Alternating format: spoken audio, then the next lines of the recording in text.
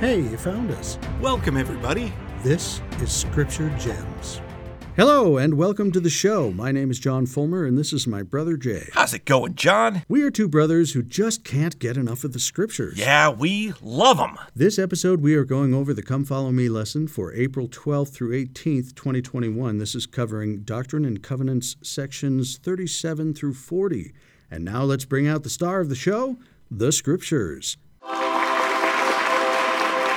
Can't wait to learn what you have to teach. It's so exciting, and now let's consult the Scripturematic 6000 to find out how long it will take to read this week's reading.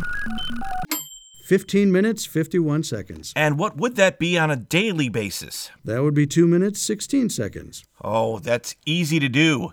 Lots of time to study. And time codes are here if you want to go section by section. And now, John, give us a recap. So, last lesson we talked about Sidney Rigdon and Edward Partridge going to visit the prophet in New York in December 1830. So this is the end of the year 1830. Each of them received a personalized revelation. If you'll remember, Sidney received D&C 35, Edward received D&C 36, and now Joseph is working on his translation of the Bible, and Sidney is acting as scribe. Let's talk a little bit about that translation of the Bible. We mentioned that briefly last time, but we thought we'd take a little bit of time and talk about it in a bit more detail. First of all, there are a lot of questions that people have about the Joseph Smith translation and the church history topics. Remember, we've mentioned that before. Great resource. Really great section. Yeah, and 187 really interesting articles. They have one on the Joseph Smith translation of the Bible. We thought we would tease you into going to read it for yourself by reading bits of it here. So, here's some information from the church history topics on the Joseph Smith translation. While translating the Book of Mormon, Joseph Smith and Oliver Cowdery found they held different views on the meaning of a passage in the Bible. They mutually agreed to settle the question by the Urim and Thummim. As a result, Joseph received a revelation giving the translation of an account by the ancient disciple John, written on parchment but lost to history. We talked about this back in Doctrine and Covenants, section 7. This early experience seeking revelation that expanded the text of a Bible passage was an important precedent. About a year later, during the summer of 1830, Joseph and Oliver received by revelation an account of a vision of Moses, not found in the Old Testament. This revelation marked the beginning of Joseph Smith's efforts to prepare an inspired revision or translation of the Bible. For the next 3 years, Joseph continued work on this new translation of the Bible, considering the project a branch of his calling as a prophet of God. Joseph Smith did not employ Hebrew and Greek sources, lexicons, or a knowledge of biblical languages to render a new English text. Rather, he used a copy of the King James Bible as the starting point for his translation, dictating inspired changes and additions to scribes who recorded them first on paper and later as notes in the margins of the Bible itself. His revisions fall into several categories: long revealed passages and smaller changes that improved grammar, modernized language, corrected points of doctrine, or alleviated inconsistencies. As he worked on these changes, he appears in many instances to have consulted respected commentaries by biblical scholars, studying them out in his mind as a part of the revelatory process. Joseph proceeded from Genesis 1 through the Old Testament until a revelation in 1831 directed him to advance to the New Testament. Once finished with the New Testament, Joseph picked up where he left off in Genesis and completed his work on the Old Testament by July 1833. After Joseph Smith's death, the Bible translation manuscripts remained with his wife Emma until she gave them to her son, Joseph Smith III, who led the Reorganized Church of Jesus Christ of Latter-day Saints. The Reorganized Church, now Community of Christ, published Joseph's revisions in 1867 under the title The Holy Scriptures, translated and corrected by the Spirit of Revelation, but the volume quickly became known as the Inspired Version of the Bible. Brigham Young, then president of the church, expressed skepticism of the accuracy of the inspired version, having not had the chance to review the manuscript sources himself. Despite possessing a handwritten copy of some revision manuscripts, the church, under President Young's direction and thereafter, did not publish an edition. During the 1960s, RLDS scholar Richard P. Howard and LDS scholar Robert J. Matthews each studied the manuscripts to authenticate the published editions using the original texts. The reorganized church made manuscripts available and granted the LDS Church permission to publish excerpts as footnotes and endnotes in the 1979 LDS edition of the Bible. Continued research from this collaboration led to the publication of the complete Bible revision manuscripts in 2004 and again as part of the Joseph Smith Papers. Now, is that interesting? We think it's interesting. That's great stuff. You can read the whole article over on the Church History Topics of your Gospel Library app. But if you are interested in some bonus content, there are some articles in the Ensign, which are wonderful. There is one called The Joseph Smith Translation, Plain and Precious Things Restored by David Seeley. Also some great articles in the Ensign by Robert J. Matthews. You'll remember we mentioned him in the article that we just read. We're going to link 3 of these in the description. Very informative, very helpful if you want to know more. Also, on BYU TV, you can watch a documentary that John and I love. It's great. Called That Promised Day. John introduced me to it, and this answered questions I've always had about how our LDS edition of the Scriptures came to be. Now, remember that we just read that the Reorganized Church or Community of Christ has the copyright for these documents for the Joseph Smith translation. For us to use them in our scriptures required some cost and permission. In this documentary, James Mortimer, then the president of Deseret Book, tells us about how that came about. Let's tease you with a little clip from it right here. I made a list of all the references that we wish to use. And it's about 800 passages. And went to Missouri one time just on a regular trip and showed it to Richard Howard and said, you know, we're making a new edition of the Bible. And yes, I've heard about that, he said. Now, we'd like to use the text of these passages. And he said he would need to take it up with their first presidency. We were asking for cooperation and permission, as it were. The fellow at Herald House called and said, I've met with our first presidency, and they have given you permission to use this material, but there will be a fee. The fee that they want is $1. So I took $1 out of my wallet, put it in an envelope, and sent it to them. And we were able to use the Joseph Smith translation material, which has been a great help in many ways. I love that. That is so good.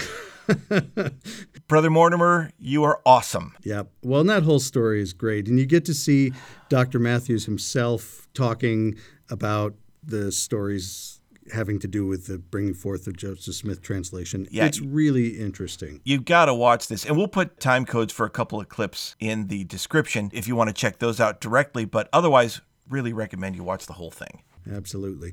So there's a common question. Why don't we use the Joseph Smith translation as our Bible today? Have you ever wondered that? And Dr. Matthews is quick to point out in his article that we do use portions of it. Certainly the Pearl of Great Price, the Book of Moses, is part of the Joseph Smith translation. Also Joseph Smith Matthew and Pearl of Great Price. Plus we've got extended portions of it in our appendix for the Bible and the footnotes. But we don't have the complete. Why do we not use the complete? Well, there's a couple of things that Brother Matthews suggests. First of all, we don't own the copyright, as we just talked about. That's owned by the Community of Christ, or the Reorganized Church of Jesus Christ of Latter-day Saints. Dr. Matthews suggests in his New Era article that we posted that perhaps the principal reason why the church has not published or officially adopted the new translation is that the prophet Joseph Smith was unable to attend to an authorized publication of it before his death. And he goes on in that same article to suggest that it is also very probable that the prophet would have made some additional corrections had he lived longer. There's also one other thing to consider, and this also comes from Dr. Matthews, but here's another little teaser clip from That Promised Day. Some of our people had come west with their own handwritten copies of certain portions, but almost always they had the original draft. So when the Reorganized Church published what they called the Inspired Version, they published it from the finished draft. And so they said the Reorganized Church has changed it. What they hadn't realized was that the prophet made a first draft and then an edited draft. Because of that, there was a certain cloud or stigma resting on the Joseph Smith translation, and so it got very little use in our church. That's amazing. And there you go. And so what's neat about that is he talks about how there's an original draft and then a finished draft or an edited draft. What's neat is at the Joseph Smith papers, you can actually see both, as well as the original Bible that they used. It's really neat. Yeah. So there you go. The information's there. We definitely encourage any kind of study or reaching out. LDS scholar Thomas Wayman did a lot of work to publish the entire inspired version through permission from Community of Christ and, of course, the Joseph Smith papers. There's a lot of resources out there. Definitely worth study. Yeah, you'll love it. Hey, let's take a look then as we get into section 37 of a little background to set up the stage for the revelation. This comes from the Joseph Smith Revelations book in your Gospel Library app. It says, a September 1830 revelation declared that all members of the Church of Christ should gather together into one place. A second revelation decreed that a city, the New Jerusalem, would be located among the Lamanites. Within a month, Joseph Smith sent missionaries to search out the location for the New Jerusalem, understood to be the future gathering place, and to preach to the American Indians. Traveling first to northeastern Ohio, these missionaries preached in the areas around Kirtland and Mentor. They remained in Ohio a few weeks and baptized several dozen individuals, many of whom were members of Sidney Rigdon's Restorationist congregation, before continuing west. After passing through Independence, Missouri, the group attempted to preach to the Indians who had been relocated by the United States government to territory just beyond the western border of Missouri. In late 1830, two of the Ohio converts, Sidney Rigdon and Edward Partridge, visited Joseph Smith in New York, where opposition to the church was intensifying. Rigdon stayed for 2 months and became Joseph Smith's close confidant, serving as scribe for his revision of the Bible. In late December, Joseph Smith and Rigdon traveled from Fayette to Canandaigua, New York, and there continued work on Joseph Smith's inspired translation of the Bible. Shortly after their arrival, Joseph Smith dictated this revelation, which formally designated Ohio as a gathering place for the Church of Christ. 3 days later, on the 2nd of January, 1831, the third conference of the church convened in Fayette, and there Joseph Smith announced the plan to gather in Ohio. So here we go. I noticed that in studying section 37 this time around, that each verse is kind of its own separate thing to talk about. So we're going to do it that way. Verse 1, Behold, I say unto you that it is not expedient in me that ye should translate any more, until ye shall go to the Ohio, and this because of the enemy and for your sakes. So let's talk about that one for a minute. First of all, stop translating. What are they translating? The Book of Mormon? No, the Book of Mormon's already out. This would be the translation of the Bible, the inspired translation that Joseph and Sidney were working on. And it's interesting to note that they would have been working on Moses 7 about this time. If you look at the section headers for the various chapters of the Book of Moses, you'll notice that in Moses 6, they were working on that from November to December 1830, and Moses 7 they're working on in December of 1830. So this is December of 1830. This is what they're working on. Also, the Ohio. That always seems strange to me, and it should seem strange to modern readers because we certainly don't refer to states as the Utah or the Wisconsin or the Texas. Well, maybe Texans do that. Texans, you know I love you, and I do. Excuse me, I love all y'all. That's brushing up on my Texan. Yeah, that's John's old mission stomping grounds. That's right. served in Houston, Texas. But anyway, from the Institute manual, they tell us that the Ohio would be meaning the vast Ohio River Valley in northeastern Ohio, where Kirtland was located. That seems awkward to us today, probably was not awkward then. And also interesting, the last part of that verse, they're moving to Ohio because of the enemy and for your sakes. Now, because of the enemy, that would seem reasonable that the problem he's referring to is the persecutions that they've been having in New York, and they were intensifying at this time. But, and for your sakes, perhaps just the notion of being unified? Sometimes we take for granted travel and communication today. These technologies and advantages that we have today are certainly not as robust back in 1830, and so this would give them an opportunity to work together. Let's go on to verse 2. And again I say unto you that ye shall not go until ye have preached my gospel in those parts, and have strengthened up the church whithersoever it is found, and more especially in Colesville. For behold, they pray unto me in much faith. Way to go, Colesville. Nice. Yeah. Now, referencing specific groups and specific locations, that kind of harkens back to New Testament times. That happens a lot in the epistles of Paul and certainly the first part of Revelation. It's kind of neat. Yeah, cool. Going on to verse 3.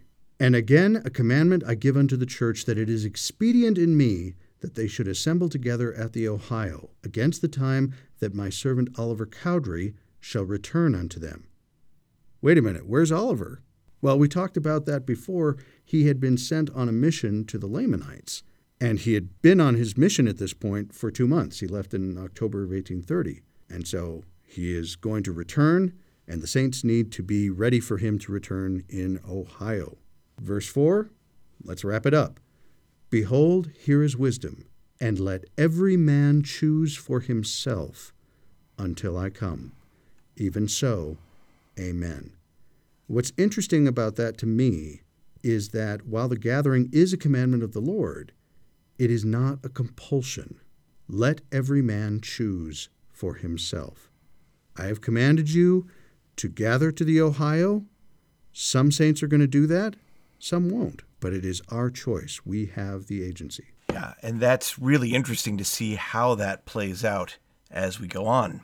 Let's get into section 38, and let me offer some introduction to that, some context from the Joseph Smith's Revelations.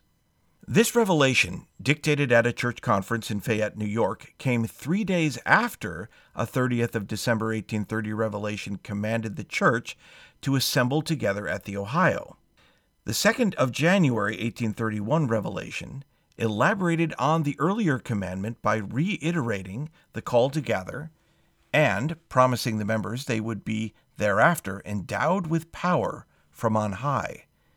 In his later history, John Whitmer wrote that as Joseph Smith addressed the conference on the 2nd of January and discussed the commandment to move to Ohio as a group, those present desired to know somewhat more concerning this matter. In response, the seer inquired of the Lord in the presence of the whole congregation, and thus came the word of the Lord. Recalling the conference later, Newell Knight noted that we were instructed as a people to begin the gathering of Israel, and a revelation was given to the prophet on this subject. Some church members were reticent to leave their homes and relocate to Ohio, and a few, according to Whitmer, even wondered if Joseph had invented the revelation himself, to deceive the people that in the end he might get gain. Several weeks later, a resident of Waterloo, New York, wrote that this command was at first resisted by such as had property, the brethren from the neighboring counties being all assembled by special summons. But after a night of fasting, prayer, and trial, they all consented to obey the holy messenger. Joseph Smith's mother saw the revelation in a positive light. She wrote to her brother Solomon Mack to explain that after they had gathered together, God would come and reign on the earth with them 1,000 years. She also indicated, we expect to go away to the Ohio early in the spring. So let's take a look at this. This is then a clarification of the command to gather to the Ohio. Let's start in verse 1. Thus saith the Lord your God, even Jesus Christ, the great I am, Alpha and Omega, the beginning and the end, the same which looked upon the wide expanse of eternity and all the seraphic hosts of heaven before the world was made. The same which knoweth all things, for all things are present before mine eyes.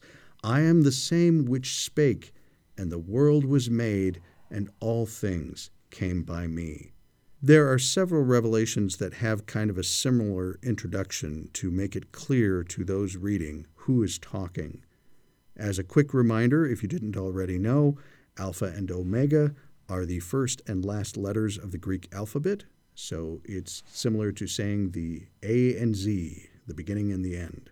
From the Institute Manual, there's a quote from the Lectures on Faith. Now, if you'll recall, in an earlier lesson, the Lectures on Faith were originally the doctrine portion of the Doctrine and Covenants and have since been removed as they were never canonized as Scripture. But we know that these lessons were published with the sanction and approval of the prophet Joseph Smith. And there's a quote that's appropriate here that goes along with the whole concept of the Lord being the same which knoweth all things. The Lectures on Faith say, quote, "Without the knowledge of all things, God would not be able to save any portion of his creatures, for it is by reason of the knowledge which he has of all things, from the beginning to the end, that enables him to give that understanding to his creatures by which they are made partakers of eternal life. And if it were not for the idea existing in the minds of men that God had all knowledge, it would be impossible for them to exercise faith in him." End quote. That's a great thing to examine and think about. Why is it so important for us to know that God knoweth all things? How does that change our faith in him? How does that change our trust in him? So I think it's really important to look at why the Lord made sure to let the saints know that in verse 2, especially since they might be having questions about the challenging commandment they're being given. Now, remember, just prior to receiving this revelation, Joseph Smith had been working on the inspired revision of the Bible and had received what is now Moses 6 and 7 in the Pearl of Great Price. These chapters give an account of a prophet named Enoch and his people. Because of their righteousness and unity, the Lord called these people Zion. Let's take a look in verse 4 and see how that relates. "I am the same which have taken the Zion of Enoch into mine own bosom. And verily I say, even as many as have believed in my name. For I am Christ, and in mine own name, by the virtue of the blood which I have spilt, have I pleaded before the Father for them." Now, why did the Lord say that? If he had created a Zion before for those that believed on his name, couldn't he do it again with these people? Couldn't he do it again with us? Notice what helped make those people a Zion people. They believed on the name of Jesus Christ and all that that implies. Going on in verse 7, "But behold, verily, verily, I say unto you, that mine eyes are upon you. I am in your midst, and ye cannot see me, but the day soon cometh that ye shall see me." At the end of verse 9 is an interesting phrase. He says, "Behold, the kingdom is yours, and the enemy shall not overcome." That last phrase, "the enemy shall not overcome," really stuck out to me this time around. We just talked about the notion that God knoweth all things. We have all been in situations where we have had somebody try to rally our faith, whether at like a sporting event or other events. You have somebody talking to you beforehand saying, you've worked hard, you've done everything that you can. If you give it your all, you'll be able to do your best and you'll win and this kind of thing. And deep down in your heart, well, this person doesn't know I'll win, but, they're trying to encourage you. Here is a situation where we have an all-powerful, all-knowing being saying, "The enemy shall not overcome." This isn't necessarily just meant to be an encouragement. This is a statement of fact. The enemy shall not overcome because he can't. This has already been played out. So know that this is true. The enemy cannot overcome. And what difference will that make in our lives when we can get our head around that? If we worship a God who has power over the enemy, then how much more do we need to be unified with him and be able to draw on that power? In verses 8 through 12, the Lord describes the power of darkness that prevails on the earth prior to his second coming. Verse 12 is of interest in particular. He's talking about those challenges which causeth silence to reign, and all eternity is pained. And the angels are waiting with great command to reap down the earth, to gather the tares, that they may be burned. And behold, the enemy is combined. There was a great quote in the Institute manual from Elder Neal A. Maxwell. This comes from April 1993 General Conference, when he talks about that notion of the angels are waiting for the command to reap down the earth. He says, quote, "Years ago, I wondered over the scriptural imagery of angels waiting day and night for the great command to come down and reap the tares in a wicked and suffering world. It seemed rather eager to me. Given such massive, needless human suffering, I don't wonder anymore. Even so, the final reaping will occur only when the Father determines that the world is fully ripe. Meanwhile, brothers and sisters, the challenge is surviving spiritually in a deteriorating wheat and tares world. Granted, occasionally a few defectors or dissidents may try to vex us as they hyperventilate over their particular concerns. But it is the engulfing effects of that deteriorating world on church members which is the clear and present danger. Evils and designs really do operate through conspiring individuals in the last days. The Lord has even announced, "Behold, the enemy is combined." Yet we must not be intimidated or lose our composure, even though the once morally unacceptable is becoming acceptable, as if frequency somehow conferred respectability. End quote. Wow. Love that last line. That's another one of those. It was in 1993, but it's even more true today. Right. It's incredible, isn't it? Yeah. Going on in verse 13, "And now I show unto you a mystery, a thing which is had in secret chambers, to bring to pass even your destruction in process of time. And ye knew it not. But now I tell it unto you. And ye are blessed, not because of your iniquity, neither your hearts of unbelief. For verily some of you are guilty before me, but I will be merciful unto your weakness.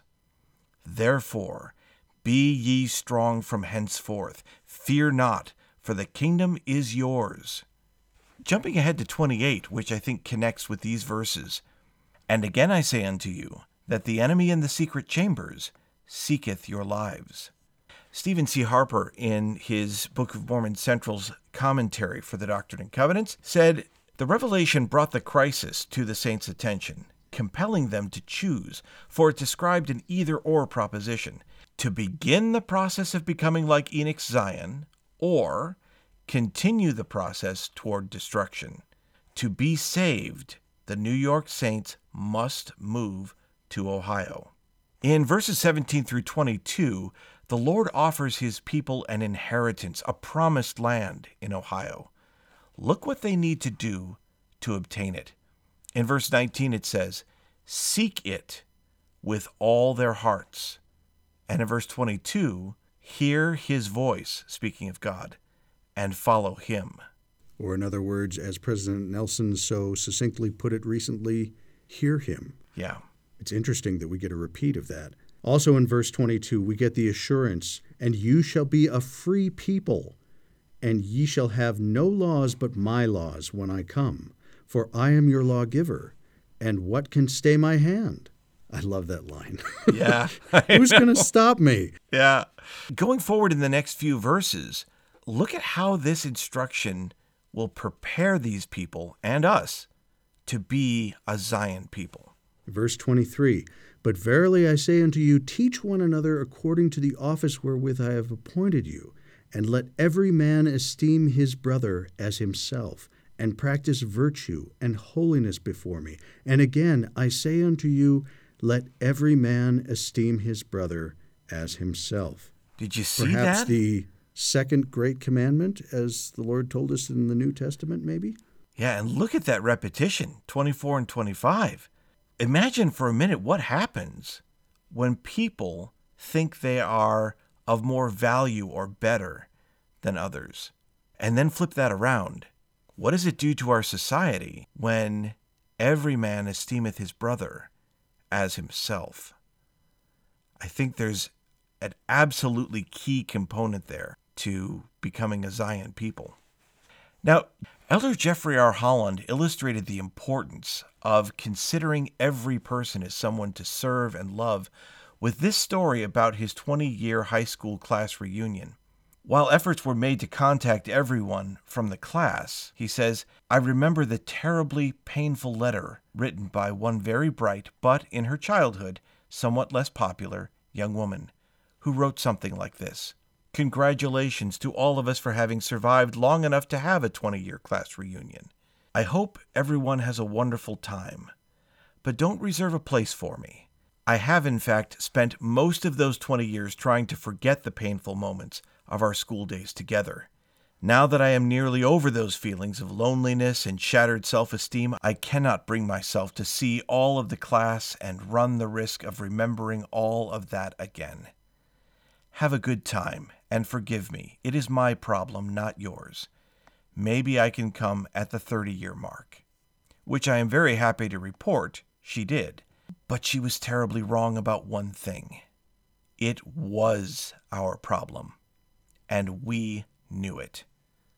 I have wept for her, my friend, and other friends like her in my youth, for whom I and a lot of others obviously were not masters of the healer's art.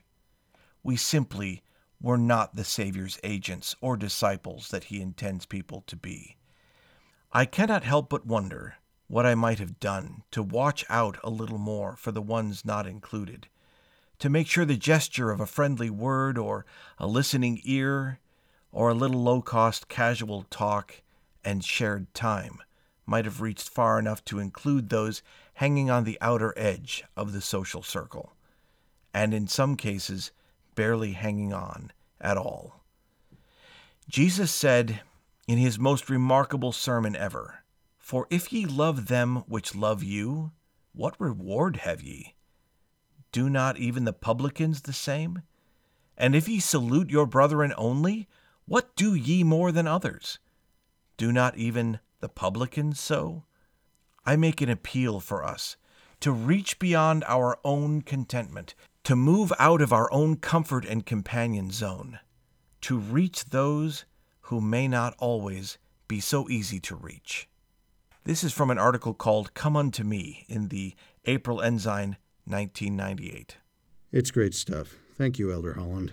Going back to the section, verse 26, note the parable about esteeming others as ourselves. Again, this is to cement in that idea. This is how Zion is going to work. Verse 26, For what man among you, having 12 sons, and is no respecter of them, and they serve him obediently, and he saith unto the one, Be thou clothed in robes, and sit thou here, and to the other, Be thou clothed in rags, and sit thou there, and looketh upon his sons, and saith, I am just? Behold, this I have given unto you as a parable, and it is even as I am. I say unto you, Be one. And if ye are not one, ye are not mine. That is the definition of Zion. Moses 7:18, one heart, one mind, dwelling in righteousness. Be one. The early church members who were called to gather to Ohio came from various backgrounds. Some owned successful farms and were respected in their communities, while others had little property and were considered to be of a lower social class. Why would this instruction be so important to them if they were to become one?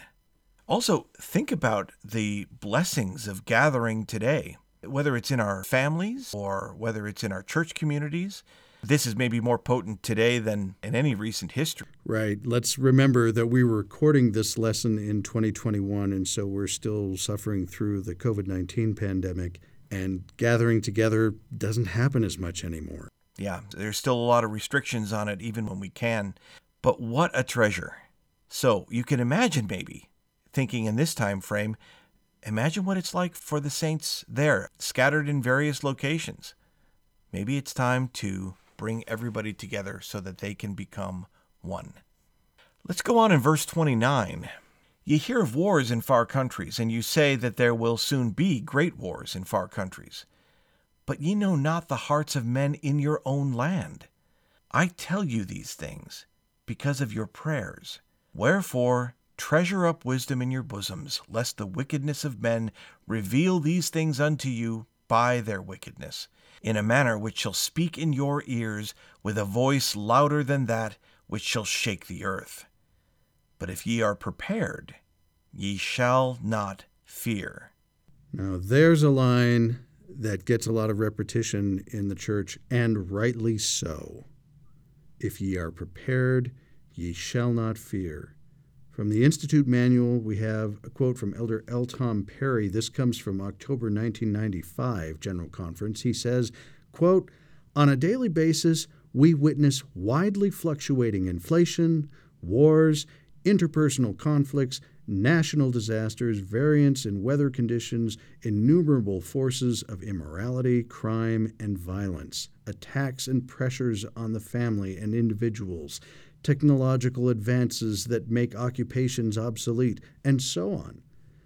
The need for preparation is abundantly clear.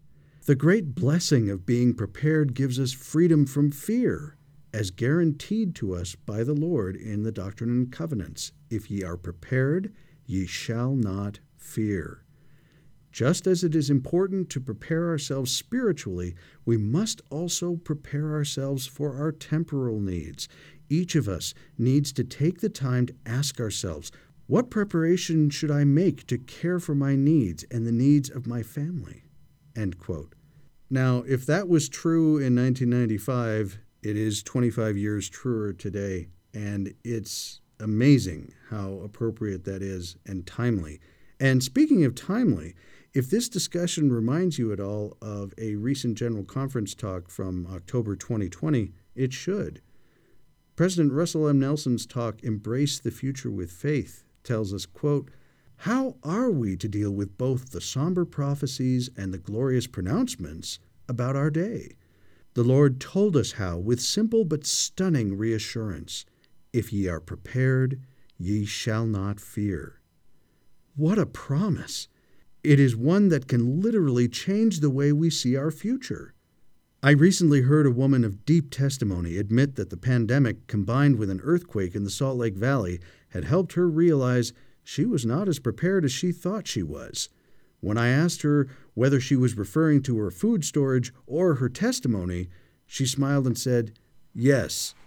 End quote.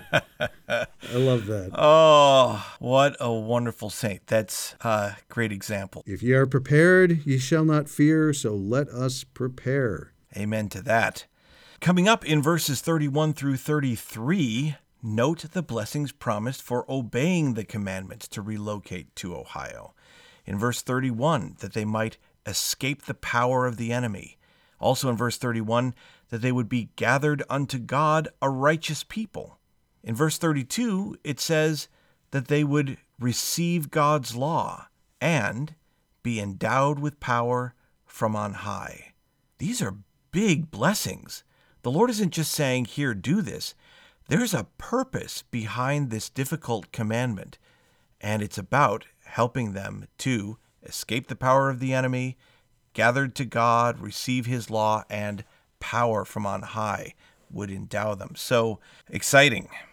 In verses 34 through 42, the Lord provided some commandments and counsel for the saints that would assist them in their relocation to Ohio. For many of the saints, their only source of livelihood was their farms. With so many members of the church selling their property at the same time, Many of the saints face the prospect of losing money on their farms or not being able to sell them at all. The abundant supply of land for sale would drive prices down and allow buyers to purchase the saints' farms at a steep discount. Originally, I was thinking, what a shocking commandment to have to make such a major move in January. And yet there's a blessing element to it, and that is that if you can get settled into a new property, you'd be ready for spring planting. But you can get a sense of how hard this is. In verses 37 and 39, notice the tone of the Lord here, how serious he is about this. In verse 37, "And they that have farms that cannot be sold, let them be left or rented as seemeth them good." In verse 39, "And if ye seek the riches which it is the will of the Father to give unto you, ye shall be the richest of all people, for ye shall have the riches of eternity. And it must needs be that the riches of the earth are mine to give. But beware of pride, lest ye become as the Nephites of old." It's interesting that he would have mentioned the Nephites of old. Does this remind you of a sermon from Jacob, the brother of Nephi, about how if you seek riches, you will seek them for doing the will of the Lord, for clothing the naked and feeding the poor, etc.? And this is one of those things that the Lord is reassuring the people as well. Yeah, and many examples, including, having to pack up and leave at various times. And here it is. They're being asked to pack up and leave. In verses 40 through 42, in conclusion, the Lord instructs them to go to with his might, with the labor of his hands, to prepare and accomplish the things which I have commanded. And let your preaching be the warning voice, every man to his neighbor, in mildness and in meekness. And go ye out from among the wicked. Save yourselves. Be ye clean that bear the vessels of the Lord. Even so, amen. Great instruction, and that phrase, "Be ye clean that bear the vessels of the Lord." From the Institute Manual, I've got a quote from Elder Jeffrey R. Holland. This is from the October 2000 General Conference. He says, quote, "Let me tell you what that phrase, 'bear the vessels of the Lord,' means. Anciently, it had at least two meanings, both related to the work of the priesthood. The first refers to the recovery and return to Jerusalem of various temple implements that had been carried into Babylon by King Nebuchadnezzar. In physically handling the return of these items, the Lord reminded those early brethren of the sanctity of anything related to the temple. Therefore, as they carried back to their homeland these various bowls, basins, cups, and other vessels, they themselves were to be as clean as the ceremonial instruments they bore." The second meaning is related to the first. Similar bowls and implements were used for ritual purification in the home. The Apostle Paul, writing to his young friend Timothy, said of these, "In a great house there are vessels of gold and silver, of wood and of earth, these means of washing and cleansing common in the time of the Savior." But Paul goes on to say, "If a man purge himself of unworthiness, he shall be a vessel, sanctified and meet for the master's use, and prepared unto every good work. Therefore Paul says, flee youthful lusts, follow righteousness, call on the Lord out of a pure heart." In both of these biblical accounts, the message is that as priesthood bearers, not only are we to handle sacred vessels and emblems of God's power, think of preparing, blessing, and passing the sacrament, for example, but we are also to be a sanctified instrument as well, partly because of what we are to do, but more importantly, because of what we are to be. The prophets and apostles tell us to flee youthful lusts and call on the Lord out of a pure heart. They tell us to be clean. End quote. That's so important. And think, how does understanding this help us prepare to be a Zion people? What difference would that make for us? Stephen C. Harper has some great insights as we finish up this revelation from his Book of Mormon Central Commentary. He says, given the individualistic attitude of the society in which these saints lived, the remarkable fact is not that one or two chafed at the monumental sacrifice of the command to gather in Ohio, but the stunning degree of obedience and sacrifice in response to Section 38. The Lord had manifested his will to his people, John noted. Therefore, they made preparations to journey to the Ohio with their wives and children and all they possessed to obey the commandment of the Lord. Newell Knight wrote, as might be expected, we were obliged to make great sacrifices of our property. By keeping the command to pull up the telestial roots and forsake telestial concerns, the New York saints were yielding up their selves to God. They were making a bold counter-cultural declaration. By so doing, they prepared themselves to receive the law of consecration the Lord promised to give them when they gathered to Ohio. They were self-selecting to be endowed with power from on high. Now, some of the saints did have difficulty selling their farms after this commandment was given. Some sold their farms at a loss, others could not sell their property at all. Some faithful members simply left their unsold homes and property and went to Ohio anyway. It's an amazing demonstration of faith and something that we should always remember and something that we may be asked to do again in the future. We'll have to see. In big ways or small. Let's move on to Doctrine and Covenants, section 39. Welcome. And we're going to be introduced to a new character here, James Coville. Who was James Coville? Well, from the Institute Manual, we get this summary. When the saints gathered in Fayette, New York, in the early part of January 1831, for the Third Conference of the Church, they discussed the Lord's command for them to move to Ohio. A Methodist minister named James Coville may have attended that conference and afterwards spoke with church leaders. It appeared as though he was prepared to convert to the restored gospel.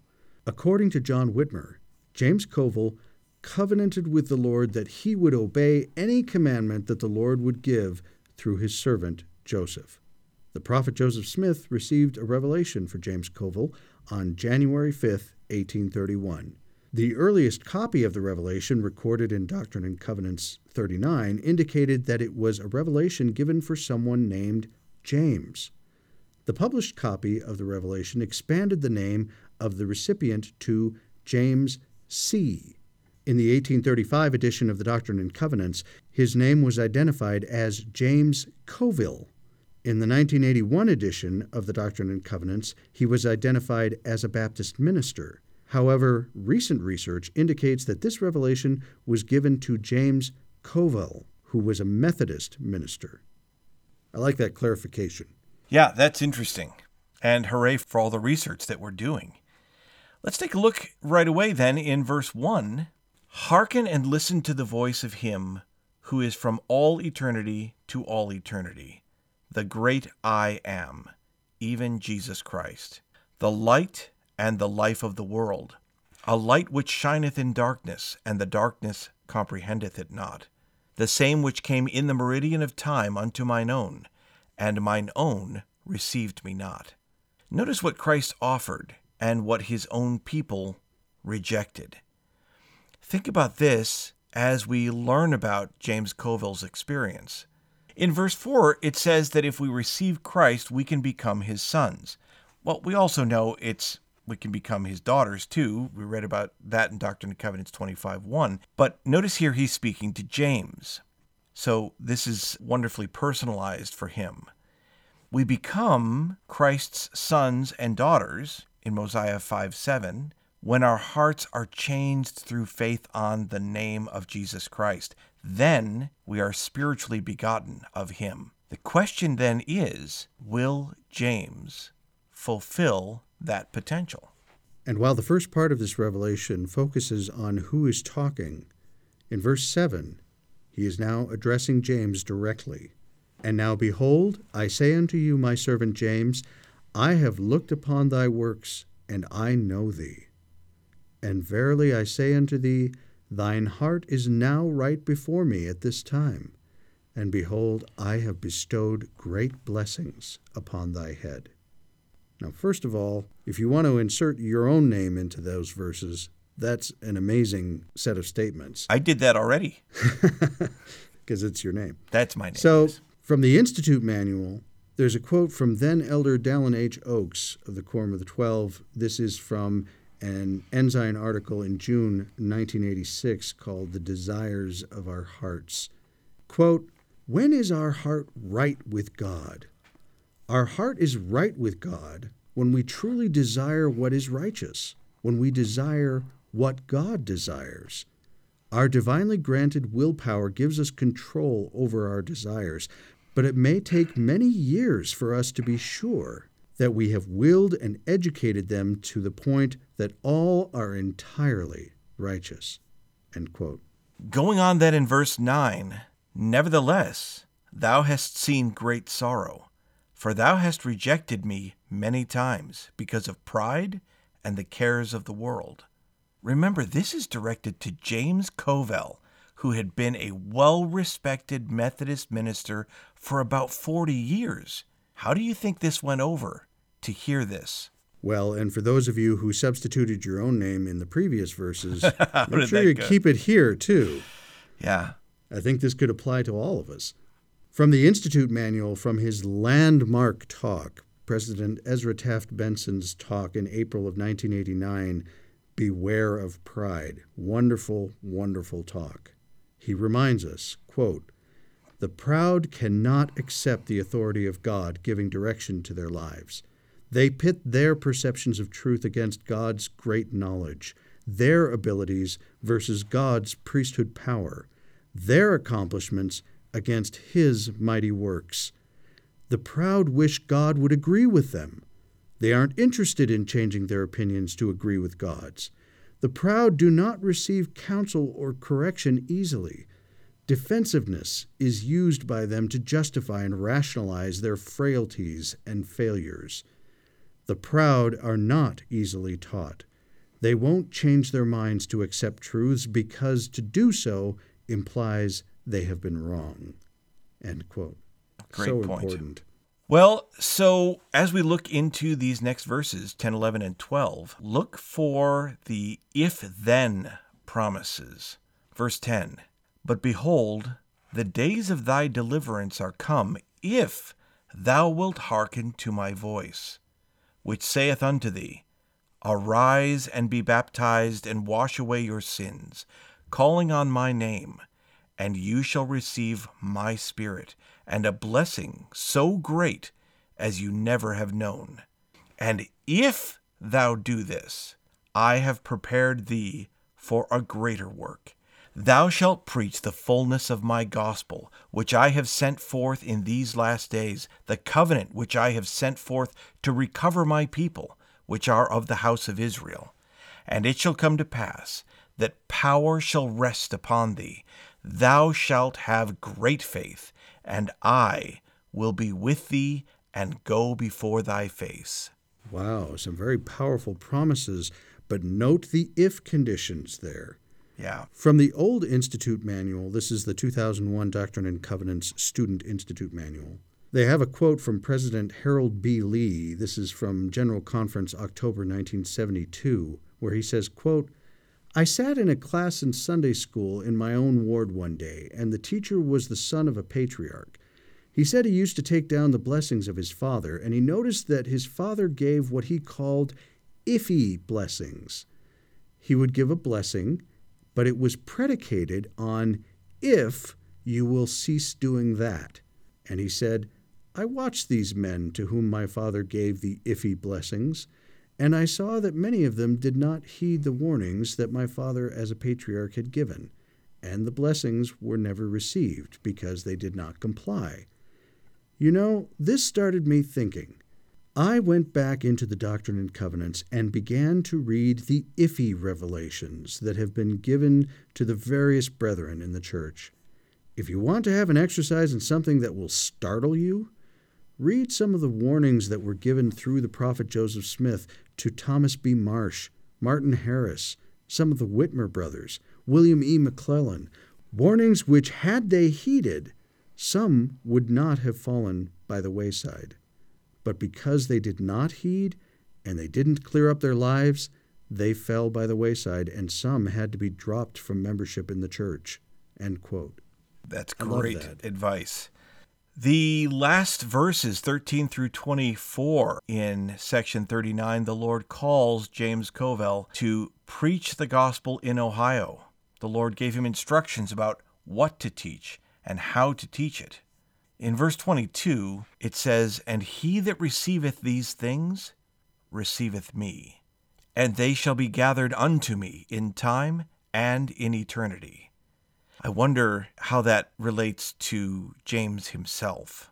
With such an invitation and with such great promised blessings, I wonder how he responded. Well, it turns out that we have evidence of his response in our very next section. So welcome to section 40. The Institute Manual gives us this quick summary. On January 6th, 1831, the day after the revelation recorded in Doctrine and Covenants 39 was received, James Covell abruptly left Fayette, New York. On that same day, the Lord gave the prophet Joseph Smith and Sidney Rigdon the revelation recorded in Doctrine and Covenants 40. Wow. And from Revelations in context, Covell must have known that moving west would mean cutting ties with the deep and extensive associations he had built up over his career. 2 of his sons were Methodist preachers, and his years spent working in New York City had put him in contact with the movement's most powerful voices. All the prestige he had accumulated over the course of a lifetime would have to be abandoned. It took Covell less than 48 hours to decide that he would not move to Ohio. Wow. You know, it would be one thing if Joseph had just sought him out and given him this revelation. That would be bad enough. But the idea that he had covenanted to obey whatever commandment Joseph would give him, even more surprising. And let's take a look in verse 1. The Lord reviews that. "Behold, verily I say unto you, that the heart of my servant James Covell was right before me, for he covenanted with me that he would obey my word. And he received the word with gladness. But straightway Satan tempted him, and the fear of persecution and the cares of the world caused him to reject the word. Wherefore he broke my covenant, and it remaineth with me to do with him as seemeth me good. Amen." You know, that reminds me of several conferences ago. Do any of you remember in the April 2012 conference, President Henry B. Eyring's talk about mountains to climb and the idea of coming to the Lord and asking for challenges, asking for mountains to climb so that you can improve yourself and to ready to go? This is kind of what James Covell did. Yeah, and how important that is to follow through when the Lord does give us an answer to what we lack yet. Stephen C. Harper, in his Book of Mormon Central Commentary, offers this great insight for this revelation. He says the order of events in section 40 is important. First, James Covell made a covenant with an honest heart. He sincerely received the gospel. Then, Satan tempted him to fear the persecution that would result, to worry about giving up his paid ministry for a lay one. James chose to follow those fears and cares, resulting in a broken covenant. This sequence highlights how revelation facilitates agency. A person has agency or power to act independently only when they know what God wants. Satan poses an alternative, and they are free to choose between the two. See section 29. Given section 39, James knew just what the Lord wanted him to do. Then Satan countered the commandments. James was free to choose between the two. He chose to break his covenant, making it null and void. In Revelations in Context, it says, after his fleeting interest in the church, Covell returned to his former position. He preached and gained converts for Methodism in upstate New York until 1836, when he moved back to New York City. He remained there until his death in February of 1850. By then, the Saints had moved still farther west, beyond the Rocky Mountains to the arid Great Basin. So there it is. It's interesting how the longer he waited, the further the congregation, the Saints, Zion, how further and further it moved away from him. Yeah, that's a very good point. Well, let's leave you on more of a positive note. From the Institute Manual, there's a great quote that I wanted to include from President Thomas S. Monson. This is from April 2004 General Conference, his talk, The Call for Courage. He says, quote, "We will face fear, experience ridicule, and meet opposition. Let us have the courage to defy the consensus, the courage to stand for principle. Courage, not compromise, brings the smile of God's approval. Courage becomes a living and an attractive virtue when it is regarded not only as a willingness to die manfully, but also as a determination to live decently. A moral coward is one who is afraid to do what he thinks is right because others will disapprove or laugh. Remember that all men have their fears, but those who face their fears with dignity have courage as well." End quote. Thank you, President Monson, and let us all have courage as we move forward in this week. Absolutely. And may your scripture study be blessed with continued insights and personal applications that will help to strengthen us against tough times ahead. Keep reading your scriptures, and we'll talk to you more about them at our next lesson. We'll see you then. This podcast is not officially affiliated with The Church of Jesus Christ of Latter-day Saints. But we're really big fans.